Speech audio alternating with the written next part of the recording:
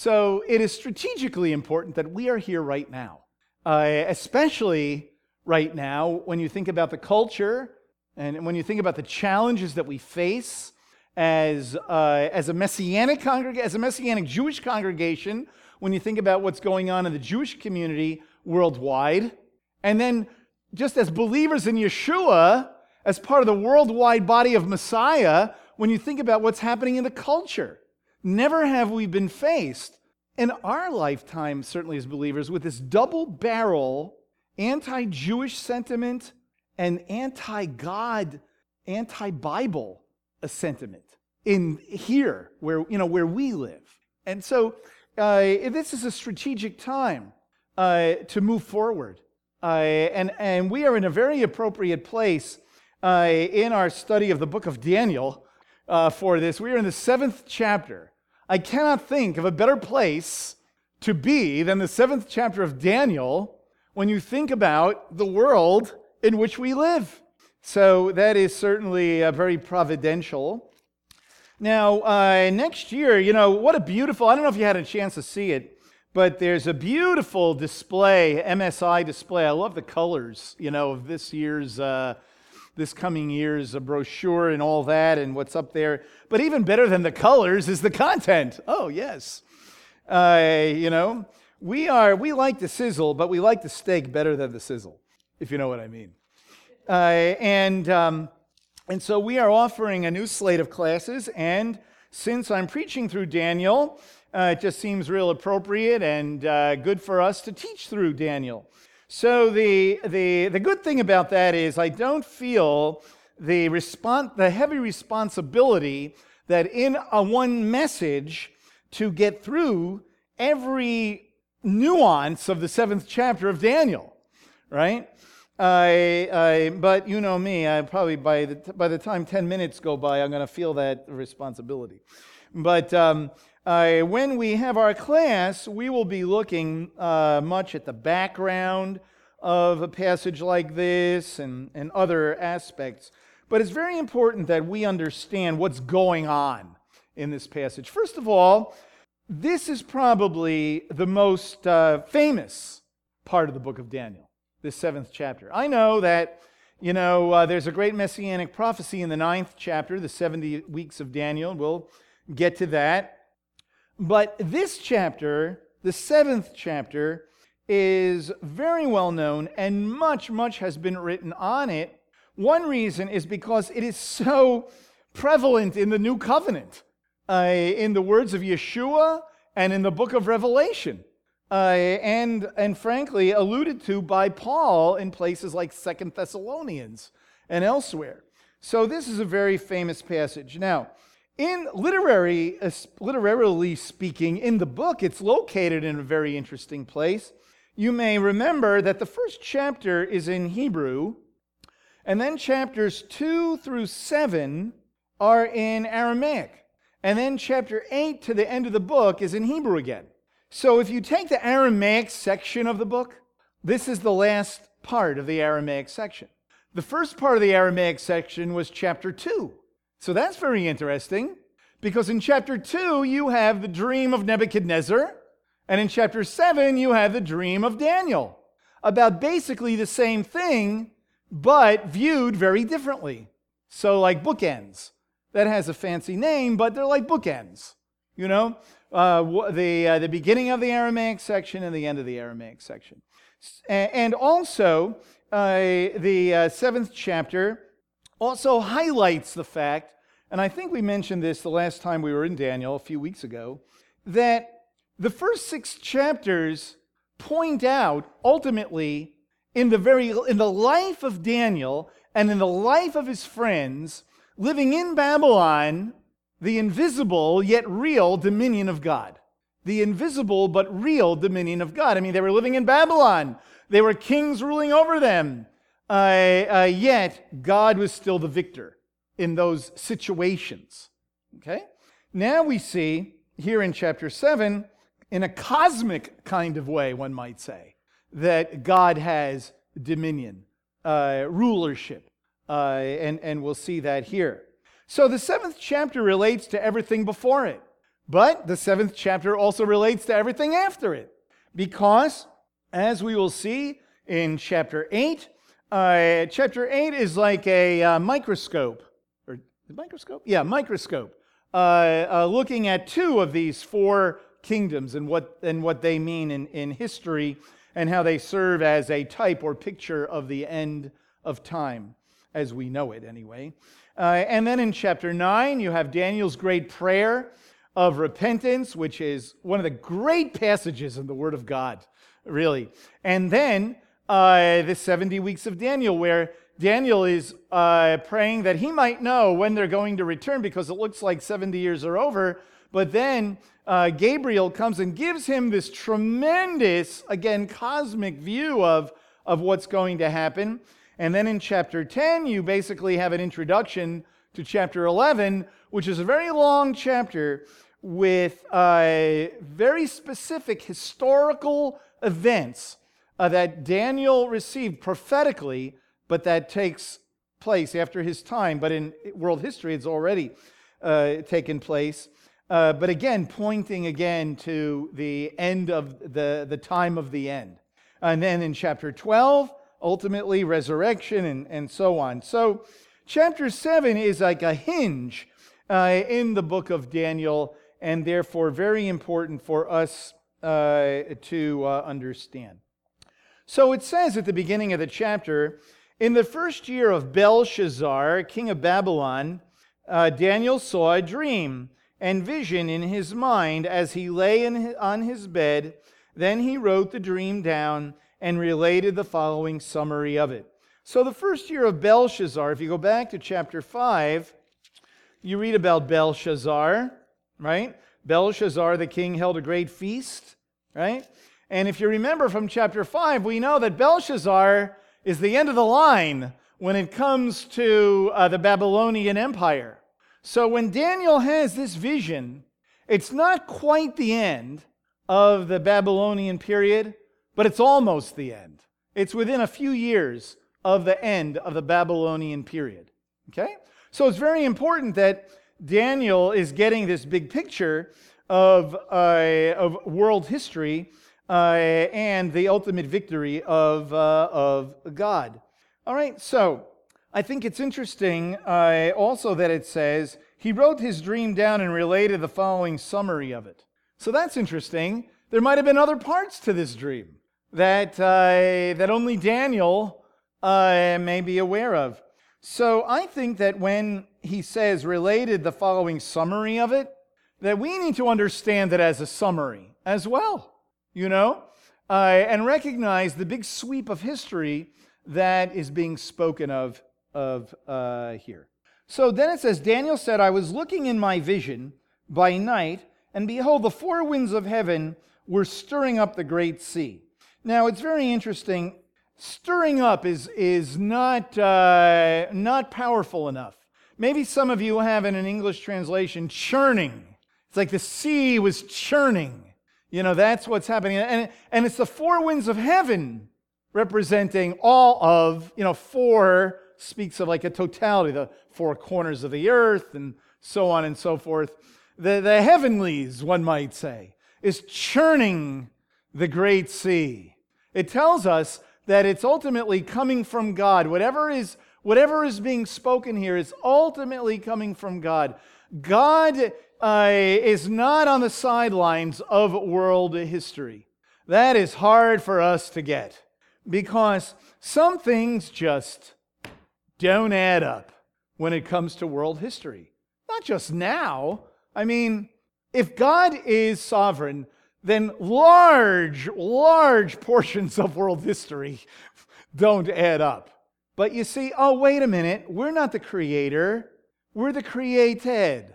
Oh, we're not the potter, we're the clay. That means we will not understand all of world history and why, the big why questions. We will not understand because we are the created ones.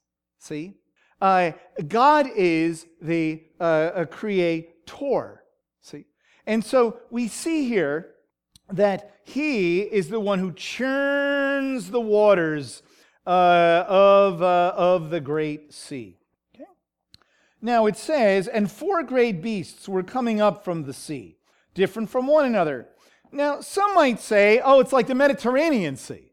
Like they're kind of like sea monsters, coming up on the beaches of Tel Aviv or something, right? And you could say, well, the Philistines came across the water, one might say out of the sea. But if you have a good concordance, you can see that, like in Isaiah, it refers to the people of the coastlands. And in the book of Revelation, in chapter 13, a beast comes out of the sea. Oftentimes, in the scriptures, the nations, the Gentile nations, are said to be coming from the sea, out of the sea, or at the coastlands. Okay? And so probably this is not speaking about literally the Mediterranean Sea, but these are nations. Now maybe when Daniel was dreaming it, he saw the great sea, the Mediterranean Sea. Maybe. I don't know. The text doesn't tell us. But we do see that these great beasts were coming up from the sea, different from one another. Now in verse 4 it says, the first one was like a lion and had wings of an eagle. I kept looking until its wings were plucked, and it was lifted up from the ground and made to stand on 2 feet like a man. A human mind also was given to it. Okay? And behold, another beast, a second one resembling a bear, and it was raised up on one side, and 3 ribs were in its mouth between its teeth. And thus they said to it, arise, devour much meat. After this I kept looking, and behold, another one, like a leopard, which had on its back 4 wings of a bird. The beast also had 4 heads, and dominion was given to it. After this I kept looking in the night visions, and behold, a 4th beast, dreadful and terrifying and extremely strong, and it had large iron teeth. It devoured and crushed and trampled down the remainder with its feet. And it was different from all the beasts that were before it, and it had 10 horns. And while I was contemplating the horns, behold, another horn, a little one, came up among them, and 3 of the first horns were pulled out by the roots before it. And behold, this horn possessed eyes like the eyes of a man, and a mouth uttering great boasts. Okay, so he sees these 4 beasts. Okay, so the first one, like an eye, a lion with wings of an eagle, and some would say it's somewhat of a reminder, a little bit of like a echo of Nebuchadnezzar when he in the 4th chapter when he became, like a beast. Okay, you see some similar terminology, perhaps referring to Babylon. Now, the second beast, resembling a bear, there's 2 sides to it. Many would say this resembles the Medo-Persian, the Medes and the Persians, the Medo-Persian Empire. Okay? Then it says, after this I kept looking, and behold, another one, like a leopard, very fast, which had on its back 4 wings of a bird, everything speaking of quickness here. The beast also had 4 heads, and dominion was given to it. This is the only one where it says dominion was given to it. And it is certainly a reminder of Alexander the Great and the next great world empire, the Greek Empire, where in a 10-year period, Alexander basically conquered much of the known world. And upon his death, untimely death, 4 heads, 4 world leaders came, several of whom play a great role that we see in chapter 8. Okay, in chapter 8, we will see that much is made of this Persian Empire, the Medo-Persian Empire, and Greek Empire. Okay, and so we and dominion, and certainly Alexander, more than any leader of any of these empires, certainly is known for that, for his dominion. And then, of course, the last one.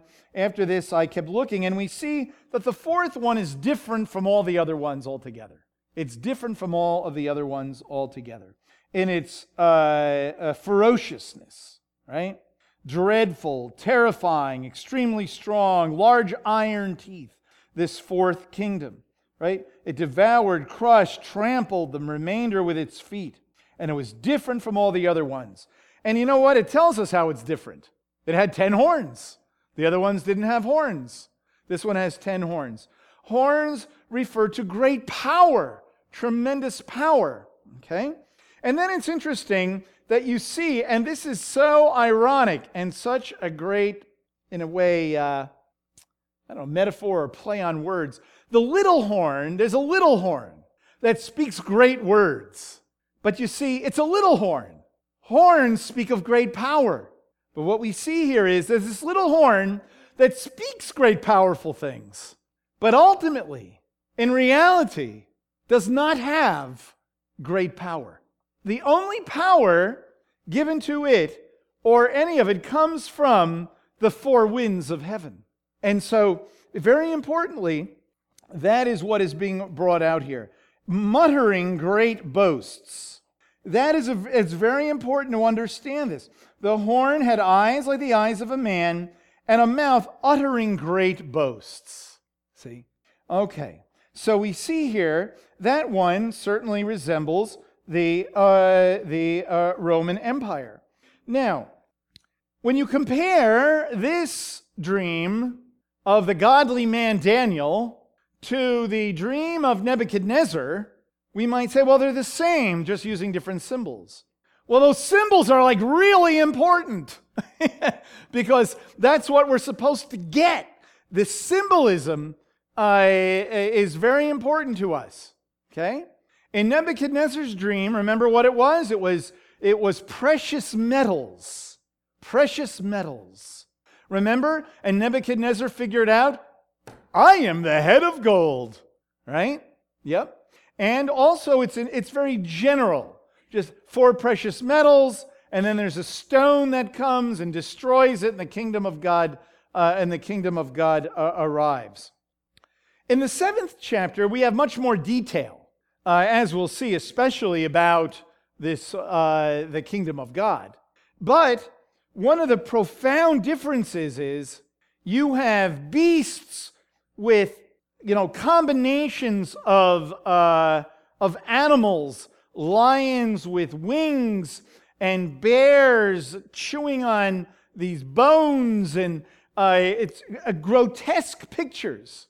So from the eyes of the pagan king, it's beautiful and it's good and it's right.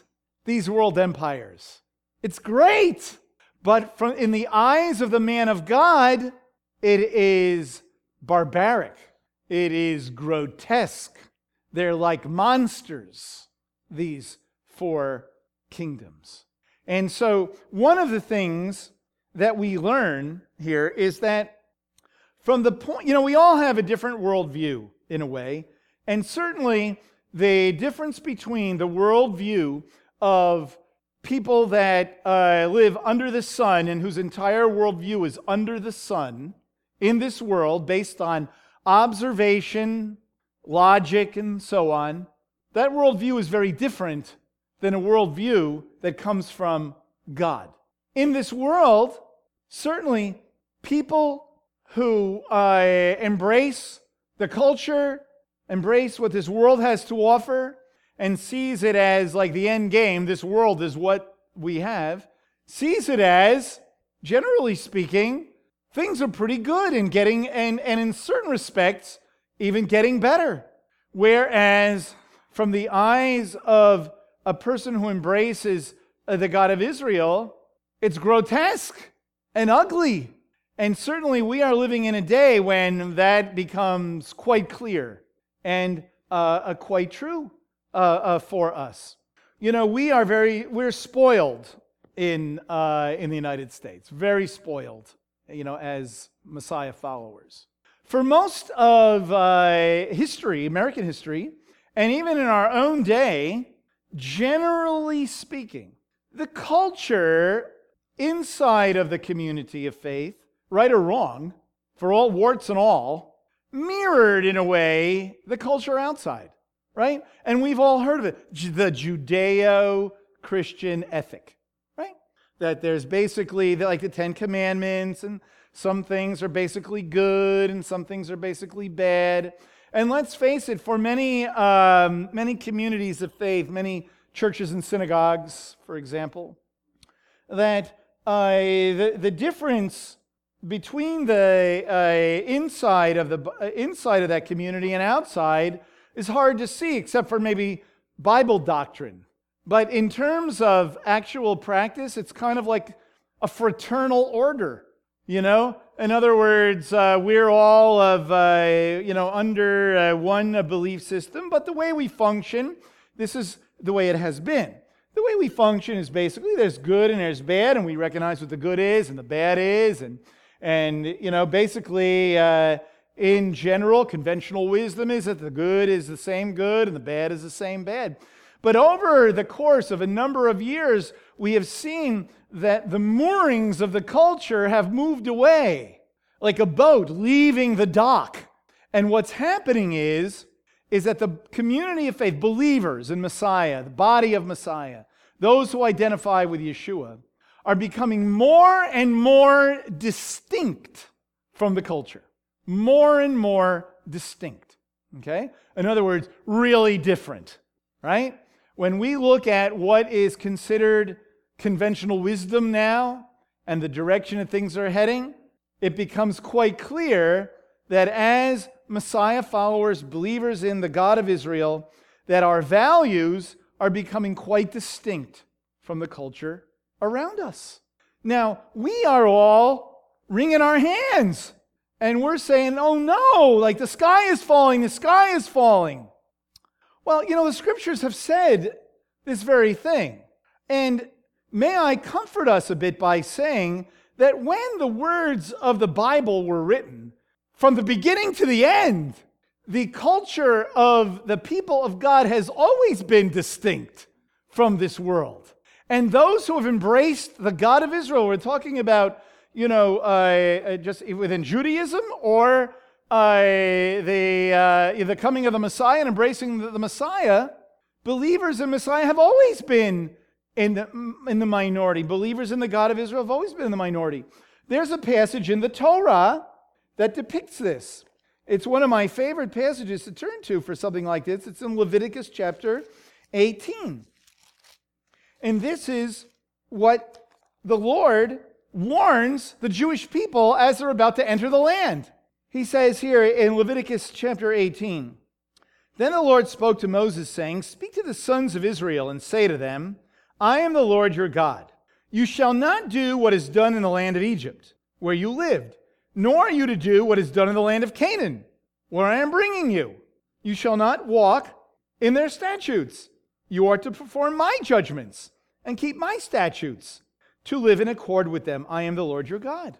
Well, there's not a lot of room here for the culture, the world culture of the time. Because if I was one of those Israelites, I'd be thinking, wait a minute. If I don't live like I lived in Egypt, or the way people lived in Egypt, and I'm not supposed to live like they're living in Canaan, how are we supposed to live? We're not like getting in some kind of rocket ship and going to another planet. We live distinctly. We live differently. And as I have said before, I'll say it again. What is becoming quite clear is that this is the alternative lifestyle. This is the alternative. And we need to recognize that and embrace it. And recognize it as a fantastic opportunity to testify of the reality of God. And not be wringing our hands, oh no, the sky's falling, what's going to happen to America? Calm down, relax. Don't read everything, don't believe everything you read on Facebook. Okay? The fact of the matter is that we're called to live in the margins and speak into the culture. The eyes that can see with faith see the grotesque nature of it all. And we're called to speak into it. I, like anybody else, care about the country that I live in. And I want there to be blessing and repentance and godliness, no doubt. But this isn't the promised land. No matter who says what, it's not the promised land. We are living from a Jewish point of view, we're living in the diaspora. We live in the uttermost part of the earth. And so we need to recognize that. And God has made us salt and light. And so we need to be salt and light and not pray that we don't have to be salt and light. You see? And so when Daniel has this vision, it becomes quite clear. And the way it's written in the book, the beginning of the Aramaic section is Nebuchadnezzar's dream. The end of the Aramaic section is Daniel's dream. And so we see it speaks of world empires, but they're viewed in entirely different ways.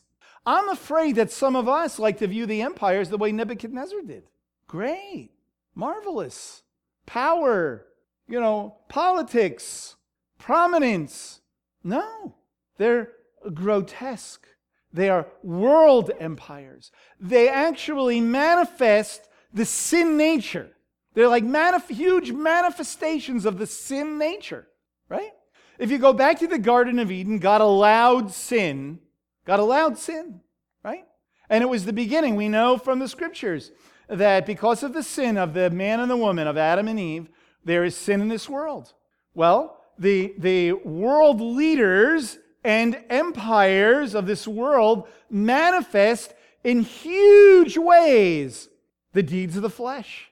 You can read it. I won't turn to it right now, but read it in Galatians chapter 5. The systems of this world manifest the deeds of the flesh. Now, so Daniel receives this, but that's not all, right? That's not all. Now he's going to receive some other information because he's not done dreaming, right? Now he says in verse 9 of chapter 7, I kept looking until thrones were set up, and the Ancient of Days took his seat. His vesture was like white snow, and the hair of his head like pure wool. His throne was ablaze with flames. Its wheels were a burning fire. A river of fire was flowing and coming out from before him. Thousands upon thousands were attending him, and myriads upon myriads were standing before him. The court sat, and the books were opened. Then I kept looking because of the sound of the boastful words which the horn was speaking. And I kept looking until the beast was slain, and its body was destroyed and given to the burning fire. As for the rest of the beasts, their dominion was taken away, but an extension of life was granted to them for an appointed period of time. Now, so he sees these four grotesque kingdoms, but then he sees something else. He sees thrones set up, and then the one from everlasting, the Ancient of Days, the one from everlasting, took his seat. And we see this picture of glory and holiness that comes from a variety of other texts in the Bible that we could find, okay? And which, when we have our class, we might look at some of them. But glory and holiness, all right?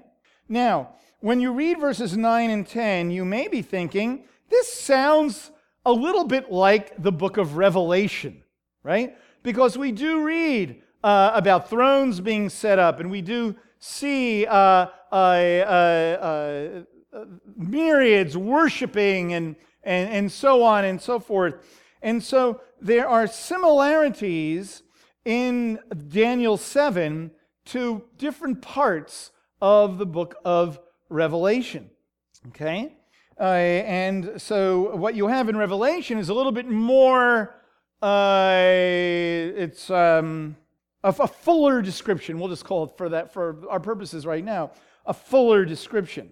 But the point is we see that you have these grotesque kingdoms, the fourth being the worst of all, and then we see that breaking in is God sitting on his throne, right? And we see that the dominion is taken away from those empires, but the empires are not destroyed. But dominion is taken away from them, and they are not destroyed. Okay? But it's not yet the end. We see now something else. Now, it could have ended right there. You know, that you have the Ancient of Days comes and sits on his throne, and the world empires, the dominion is taken away, and there you go, the kingdom of God. But more is given to us. Now, you'll notice he says in verse 13, I kept looking, just like in verse 9. I kept looking. Now in verse 13, I kept looking. There's something very relational about verses 9 to 12 and then 13 and 14. Very important. I kept looking in the night vision, and behold, with the clouds of heaven, one like a son of man was coming. And he came up to the Ancient of Days and was presented before him. And to him was given dominion, glory, and a kingdom, that all the peoples, nations, and men of every language might serve him. His dominion is an everlasting dominion, which will not pass away, and his kingdom is one which will not be destroyed. Okay, so we see you have an Ancient of Days, and then you have one like a son of man. And it seems like one is sitting on a throne, the other one's sitting on a throne. Who has the dominion? Who's the sovereign one? Is it the son? Is it the one like coming like a son of man? Is it the Ancient of Days? What's going on here? When you look at it in the book of Revelation, it's also very interesting. There is a little bit of ambiguity because you have the Lamb sitting on the throne.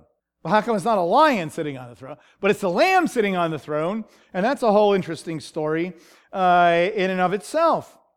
Now, so we might say, so how is this interpreted in the Jewish world? In many ways, okay? In many ways. It is a prevalent view, or has been a prevalent view, that it's the Messiah. That it's the Messiah. That's what Rashi taught. That's what Rabbi Akiva taught. These are all real famous heavyweights of biblical and Jewish biblical interpretation throughout the centuries. That it's the Messiah. It's the son of David. In fact, right in the Talmud it says it's the son of David. But then the question gets asked, well, how could it be the son of David? Because he's like coming in the clouds.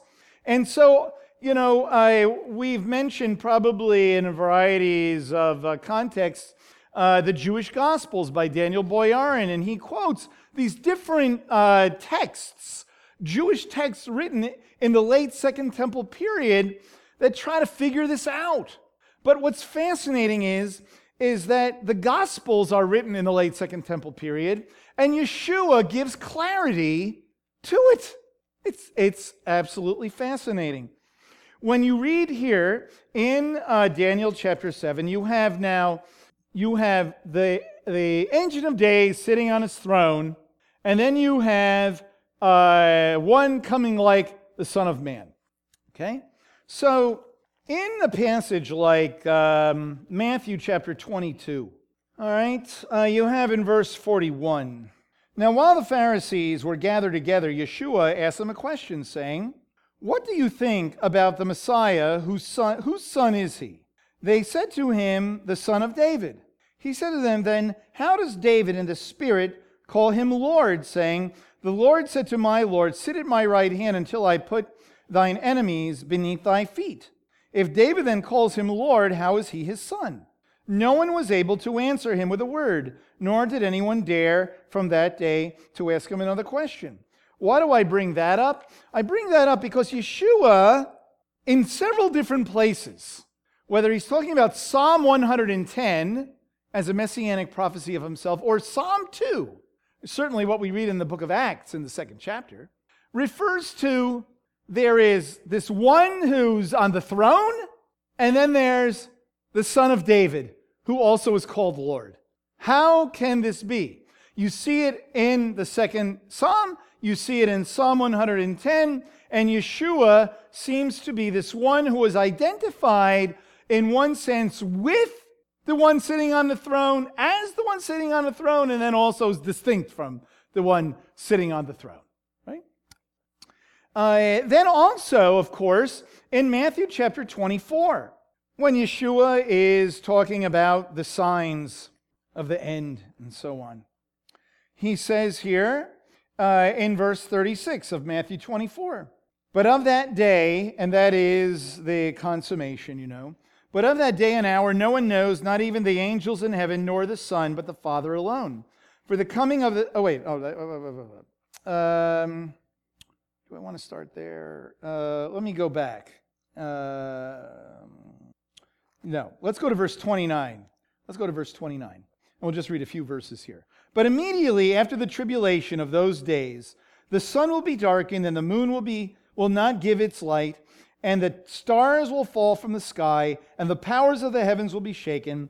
And then the sign of the Son of Man will appear in the sky, and then all the tribes of the earth will mourn, and they will see the Son of Man coming on the clouds of the sky with power and great glory. Okay? And he will send forth his angels with great trumpet, and they will gather together his elect from the four winds, from one end of the sky to the other. So it's very interesting. Yeshua identifies himself as the Son of Man in his life, in his first coming. He's the Son of Man. Okay?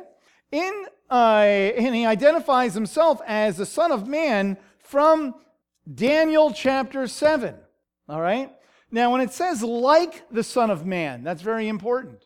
So the question is, this is a unique figure who's not just a man like when Ezekiel uses the phrase Son of Man, but one like a Son of Man. One who is like a Son of Man, yet he's coming in the clouds, like God would come in the clouds. A unique figure. This is how Yeshua understood his self-identity.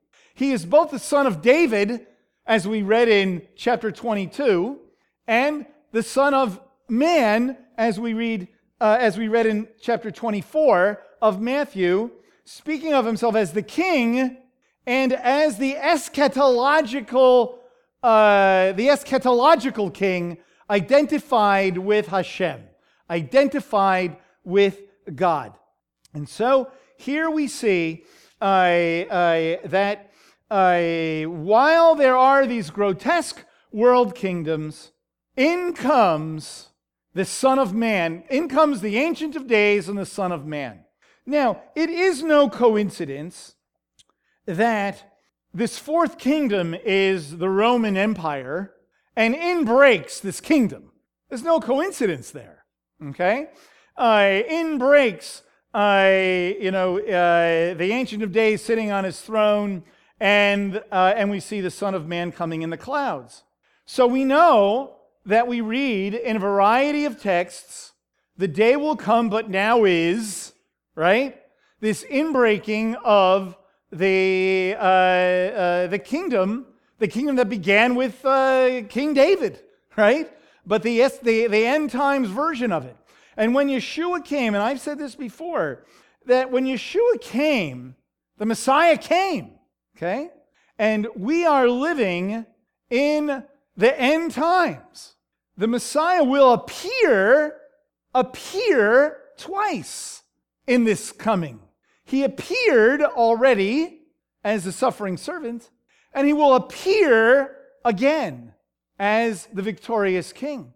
But it is important for us to understand that he did indeed come. When we say the first coming and the second coming, that is oftentimes misunderstood as he came, left, and will someday come again. He came and he reigns invisibly. Okay? But the day will come when he will visibly return and sit on a throne in Eretz Yisrael in Jerusalem. And as we read about the Jewish people from the four corners of the earth will return to Eretz Yisrael and so on and so forth. And so on two levels, we understand that there is great victory here. First, in the coming of Yeshua into this world. That no matter what this world dishes out, our King lives. The dominion of God is forever, not based on elections or world history or anything else. And so no matter what is taking place among the kingdoms and empires of this world, we are those who live with the King as the Son of Man coming in the clouds.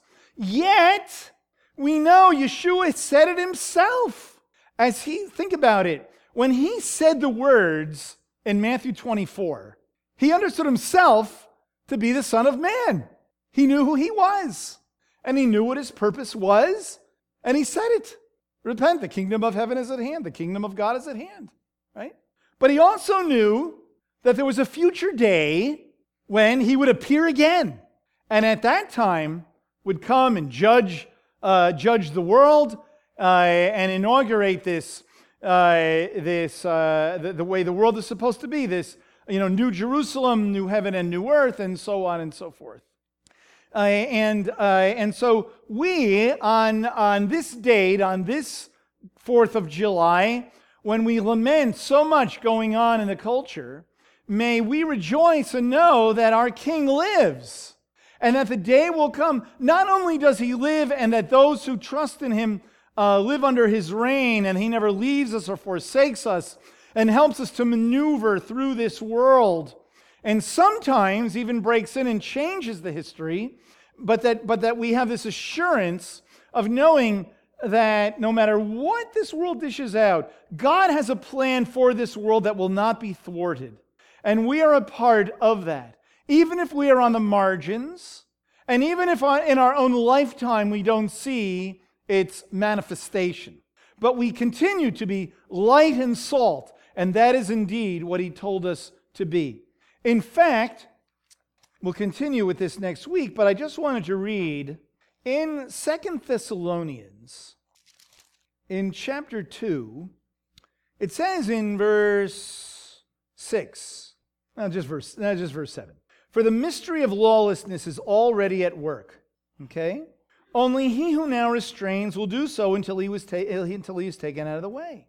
And then that lawless one will be revealed, whom the Lord will slay with the breath of his mouth and bring to an end the appearance of his coming.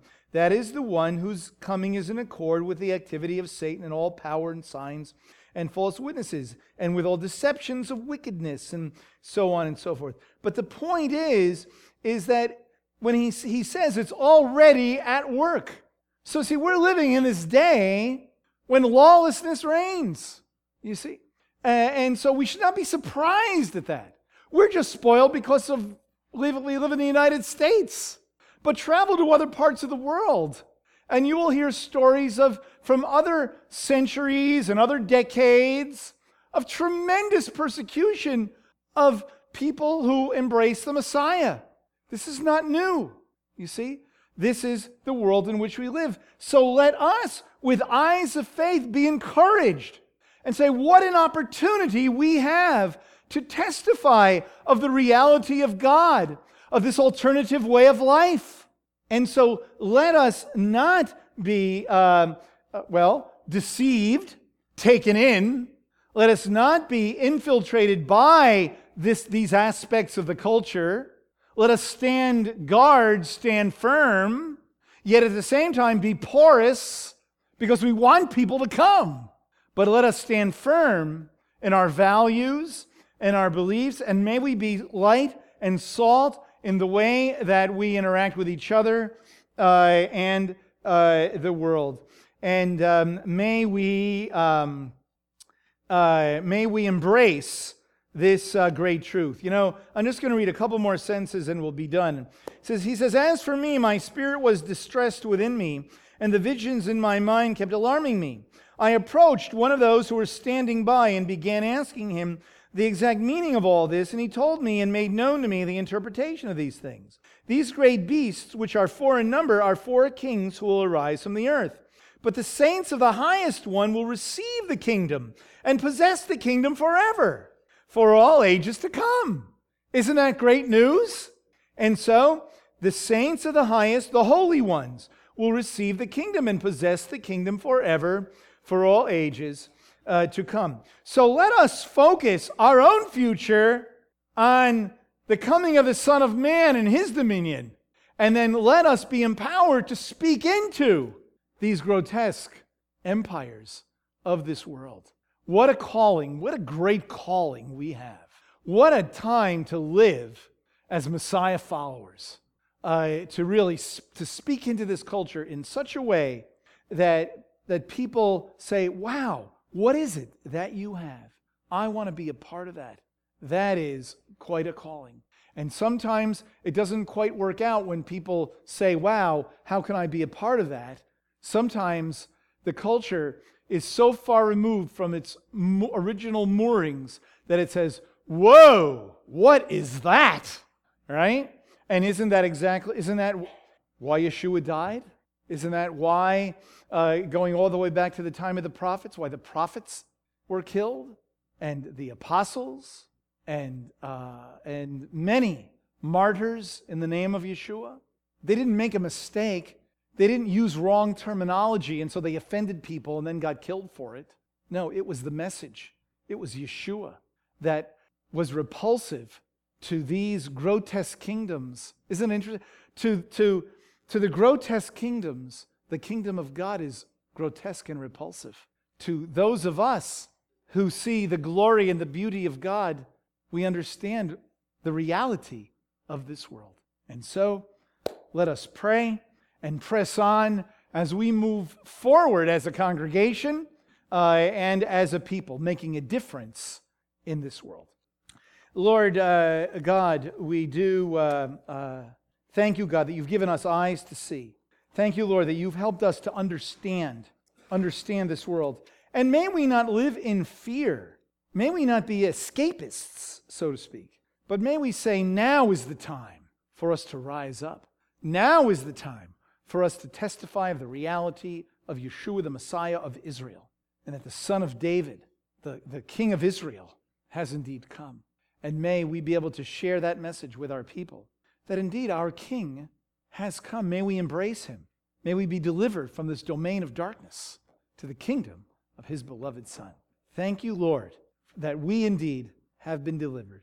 May we live that way. And may we look forward to the day when you appear again, Lord. And we pray in Messiah's name. Amen.